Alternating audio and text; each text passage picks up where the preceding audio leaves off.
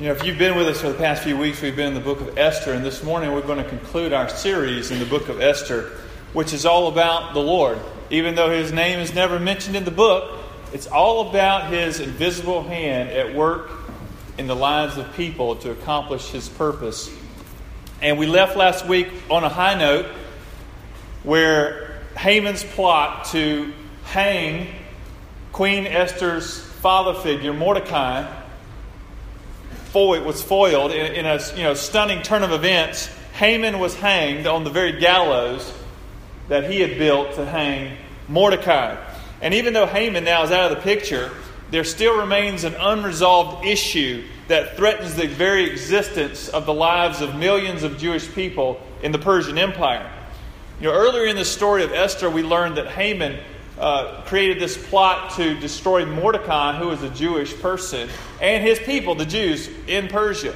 And so he manipulated the king in order to pass this edict that said, on a certain day, on the 13th day of the 12th month, which is the month of Adar, any Persian could kill a Jewish person and take their belongings. And they made that law. That was a law. And even though Haman is dead, this law that he drafted is still in play. And so we're going to begin this morning by looking at Esther's response to Haman's law. And this is where we pick up the story in chapter 8 in the book of Esther. The king gives Esther the house of Haman and elevates Mordecai to the position that Haman once held, the highest ranking official in the palace. And again, Esther goes before the king, and she asks the king this in chapter 8, verses 5 and 6. If it please the king, and if I have found favor in his sight, and if the thing seems right before the king, and I am pleasing in his eyes, let an order be written to revoke the letters devised by Haman the Agagite, the son of Hammedatha, which he wrote to destroy the Jews who were in all the provinces of the king. For how can I bear to see the calamity that is coming to my people? Or how can I bear to see the destruction of my kindred? So this is her request to the king. And later on in verse 8 we read that an edict that was written in the name of the king and sealed with the king's ring could not be revoked. And so, what do you do? Well, what we learn in chapter 8 is that a new edict can be written. Even though the old one cannot be revoked, a new edict can be written to address the issues of the first. And so the king gives Mordecai and Esther the permission to write a new edict. And let me just say this on a side note, that this is the way a country should deal with unjust laws, is by replacing them with just laws. Every country at some point in time has laws that are unjust. Our country's had laws that are unjust, that have been unjust. And what you need to do about that is you need to replace those laws with just laws. And as followers of Jesus, we should be very interested in justice and righteousness. And if we become aware of an unjust law, then what we should do is leverage ourselves and what we have to replace it with a just law. I agree with Martin Luther King Jr., who said this in his letter from a Birmingham jail. He said there are two types of laws, just and unjust. He says, I will be the first to advocate obeying just laws. One has not only a legal, but a moral responsibility to obey just laws. Conversely, one has a moral responsibility to disobey unjust laws. He says, I would agree with St. Augustine that an unjust law is no law at all. He goes on to say, now what is the difference between the two? How does one determine whether a law is just or unjust? A just law is a man-made code that squares with the moral law or the law of God. An unjust law is a code that is out of harmony with the moral law. To put it in terms of St. Thomas Aquinas, an unjust law is a human law that is not rooted in eternal law and natural law. Any law that uplifts human personality is just. And he says any law that degrades human personality is unjust. Now, more could be said about that. But in the story of Esther, we see Mordecai and Esther responding to the unjust law created by Haman with a law that paves the way for justice.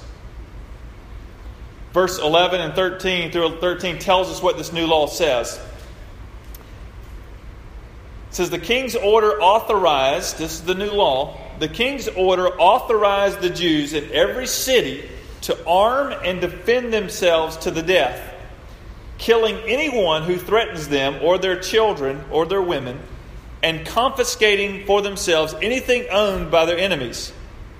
The day set for this in all King Xerxes or Ahasuerus' provinces was the 13th day of the 12th month, the month of Adar. So this new law makes a path for justice in that it gives the Jewish people the right to assemble and to defend themselves if they are attacked. So this is what's happening within Persia.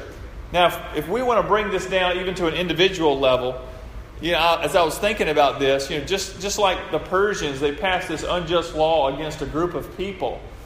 I was thinking about me and you, and I was wondering, how many of us have had things happen to us, things said about us, things done to us that were unjust? Things that we cannot change. They were done, and we cannot change them. We've all had things happen to us like Haman's edict, Haman's law, that cannot be revoked. People have said things to us or about us. People have done things to us that have hurt us. And maybe they've even caused us to think less of ourselves because of these past hurts. And so we have a choice to make, just like Mordecai and Esther had a choice to make. We have a choice to make. Will we continue to allow our past to paralyze us, or will we begin to believe what God says about us in Christ? That we are new creations, that we are made in His image, and that He wants to use us in His work in the world. We can continue to believe that we were once alone,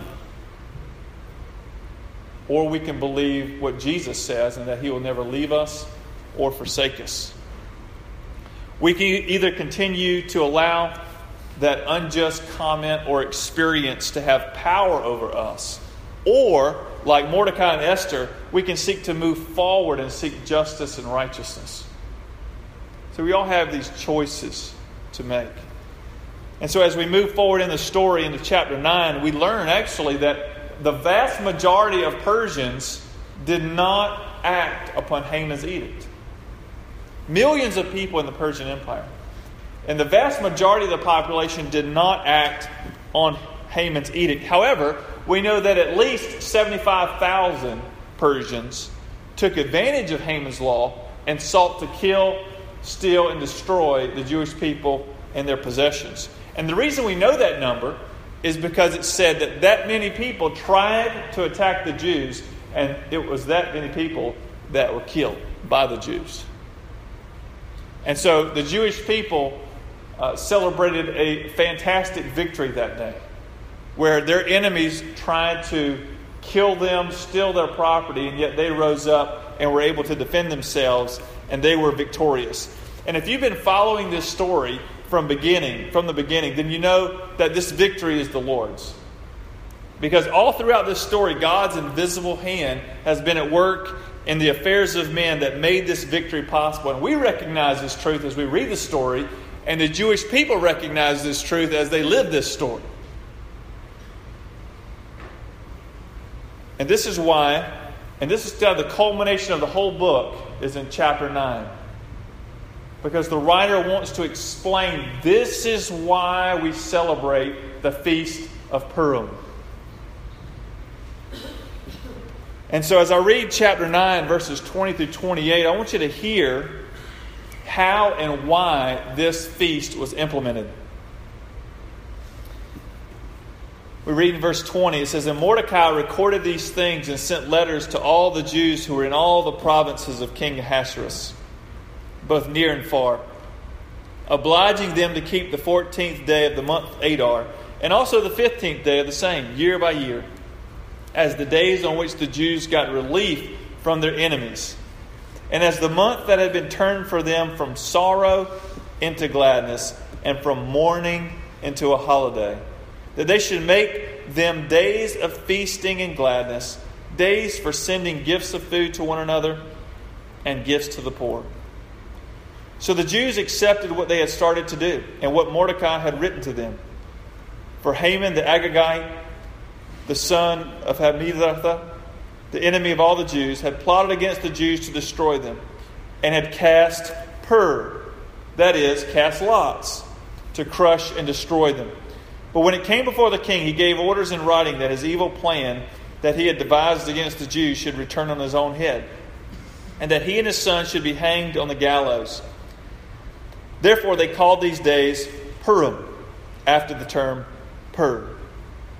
Therefore, because of all that was written in this letter, and of what they had faced in this matter, and of what had happened to them, the Jews firmly obligated themselves and their offspring and all who joined them, that without fail they would keep these 2 days according to what was written, and at that time appointed every year, that these days should be remembered and kept throughout every generation, in every clan, province, and city, that these days of Purim should never fall into disuse among the Jews, nor should the commemoration of these days cease among their descendants. So the Feast of Purim was put in place to remind the Jewish people of God's deliverance.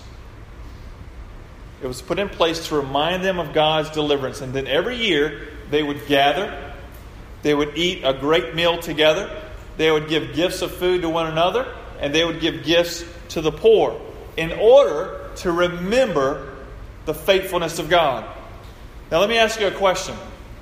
Why do you think Mordecai and Esther created such a specific way of remembering this event? I mean, why didn't they just say, "Hey everybody, this was an important thing that happened, just remember it.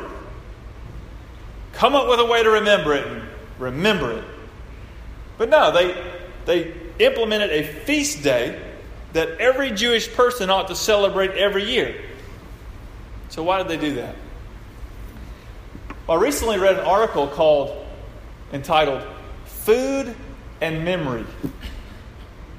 Food and Memory. And the article explained why events tend to be more memorable if they are associated with food.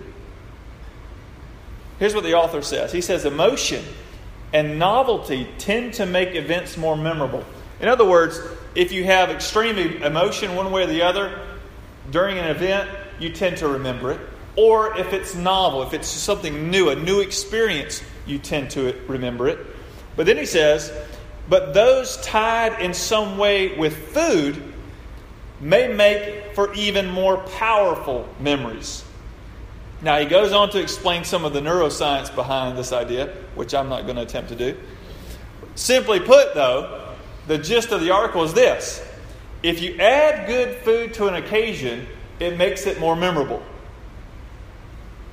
Hey, this is hard science here, everybody, okay? This was in the Harvard, whatever it is, the Harvard Press blog. Okay, this is serious stuff. So you add good food, it makes the event more memorable.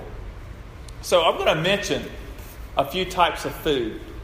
And I just want you to hear what I say. And then I want you to just allow your mind to recall some memories. Okay? So I'm going to mention certain types of food. And then I wonder what memories are going to come to your mind. So what comes to your mind when I say cake? You know, for many of you, you think birthday cake.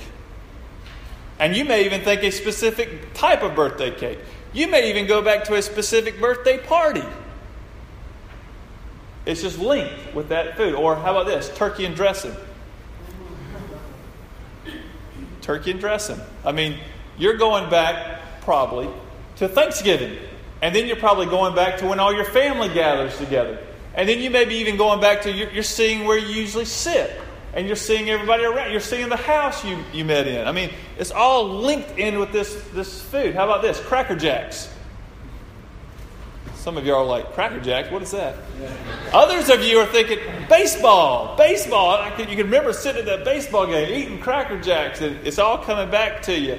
Or how about candy canes? How about square pizza and cartons of milk? Yeah, everybody's going back to the school and the cafeteria, and your mind's there, and you see it, and everybody's getting hungry. What about grilled hamburgers and hot dogs, or barbecue chicken or ribs? I mean, you're thinking that's what we're doing today. I mean, right after this, we're going to grill 4th of July cookout. And I have one for myself that may not be very helpful for you. But I thought of this one, and of course my family would be aware of it. Cheese eggs. Now my sister knows it. Cheese eggs. Some of you think, I don't have any memories tied to that. But see, for me, it was a dish that my granny used to make Christmas morning for breakfast. And so when you say it, my mind goes to her house. And I think about that morning. I can see the room. I can see where I would sit. I mean, it's all tied together with just the mention of that food item. And it's just interesting, the power of association between food and memory. And so you're beginning to understand that some of our fondest family memories center around holidays or family get-togethers where there's a lot of good food. A feast, a celebration. And so now you're beginning to understand why Mordecai and Esther sought to preserve the memory of God's faithfulness by implementing a yearly feast. Because they knew by doing that, it would ingrain that memory. It would cause that memory to sink in, not only for the people who experienced it, but for generations to come. And this was just one of many feasts that the Jews celebrated throughout the year. And many of you know that as you read the Old Testament. But each of these festivals, each of these feasts, each of these big meals were tied to an event of God's deliverance of His people. And they were meant to trigger the memory of the faithfulness of God. Now I wonder, when was the last time that you celebrated the Feast of Purim? If you're like me, I'm a Gentile. I'm not a Jew. So I've never celebrated the Feast of Purim. Some of you may have celebrated it, but because Jewish people still celebrate it to this day. But I've never celebrated it personally. But even though we may have never celebrated that feast, if you're a follower of Jesus, then you've experienced God's deliverance in your life. A deliverance that's even more significant than the deliverance that was experienced and recorded in the book of Esther. You see, Haman's law targeted a group of people and sought to put them to death. But there is a law that is even more destructive than Haman's law. The Apostle Paul calls it in Romans 8:2 the law of sin and death. And this law of sin and death targets every person and puts every person on a path to eternal death, which is separation from God. Every person, Jew and Gentile. Mordecai's law in the book of Esther gave the Jewish people the right to defend themselves against their enemy, and it provided a pathway for justice and temporary deliverance. And just as there was a more destructive form of Haman's law, so there is a more glorious form of Mordecai's law. Paul calls it the law of the Spirit of life.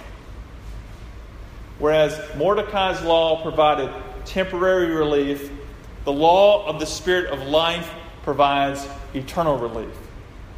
Listen to what the Apostle Paul says in Romans 8:1 and 2. Just listen to these two verses. The first one is very familiar to some of you. There is therefore now no condemnation for those who are in Christ Jesus. Well, why is that? Verse 2. For the law of the Spirit of life has set you free in Christ Jesus from the law of sin and death. So did you hear that? The law of the Spirit of life has set you free in Christ Jesus from the law of sin and death. And this is the reason why the deliverance in Christ is more significant than the deliverance in the story of Esther.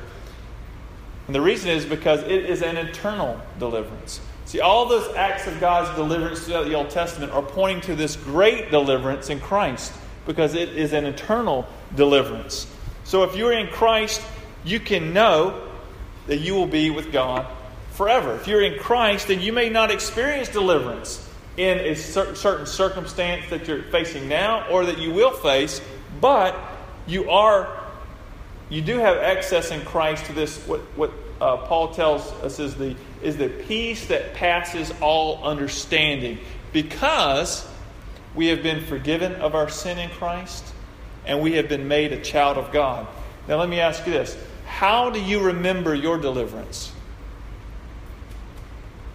How do you remember how God has saved you and made you His own? We look at Esther, we look at other books in the Old Testament, we see these feasts implemented to help us to remember. So how do we remember God's faithfulness in our lives? And I would say there are two main ways God has given us to remember what He has done. And the first way we remember is by taking the Lord's Supper. You know, I think it is no accident that Jesus told His followers that the way you are to remember that He died for you and for me is by eating bread and drinking the fruit of the vine. You eat this meal to remember what Christ has done. And so in a few weeks, toward the end of July, we're going to partake of the Lord's Supper together as a church family. And as we do that, we will have these tangible reminders that will prompt us to remember what Christ has done for us. So that's one thing God has given us to remind us, the Lord's Supper. The second way we remember is by gathering weekly with the church for worship. When we gather, we remember. When we gather, we remember. We remember who God is. We remember His character. We remember the fact that we are sinful, in need of grace and forgiveness. We remember what Christ has done for us. We remember what God's calling us to do. He knows that when we gather, we remember. This is why the writer of the book of Hebrews tells us to not forsake or neglect meeting together. Why? Because we need to remember. And this is one of the ways we remember, is we feast on God's Word. That's how we remember together. And so we need help remembering. Why? Same reason why they implemented the feast is because we have bad memories, right? We fail to remember. We fail to remember the faithfulness of God in our lives. And therefore, God gives us these reminders, these set reminders, so that we can be triggered back to remember actually what He has done for us. So listen again to Romans 8, 1 and 2. It says, there is therefore now no condemnation for those who are in Christ Jesus. That's a good reminder. For the law of the Spirit of life has set you free in Christ Jesus from the law of sin and death. And I wonder, is that true of you? I mean, have you been set free in Christ? If not, I want to encourage you to give your life to Christ and be set free from this law of sin and death. Because if your hope is based on anything else, anything else that can be taken from you, then you have no hope. Only Christ can set us free and open to us a pathway that we can live out who God wants us to be, both now and for eternity. If you're in Christ, then I hope this morning you are remembering. You are remembering how God has delivered you. You are remembering what Christ has done for you. And I hope you will remember how through Jesus, our sorrow will be turned into gladness and our mourning into a holiday. But if we are going to worship God today, we must remember. Let us pray. Father, help us to remember, not only when we partake of the Lord's Supper and when we gather for worship with your church, but every single day, help us to have good memories. Help us to know who you are, what you've done for us. Help us to be constantly reminded of your faithfulness, your love, your grace, the truths that you speak about who we are. Lord, help us to remember that.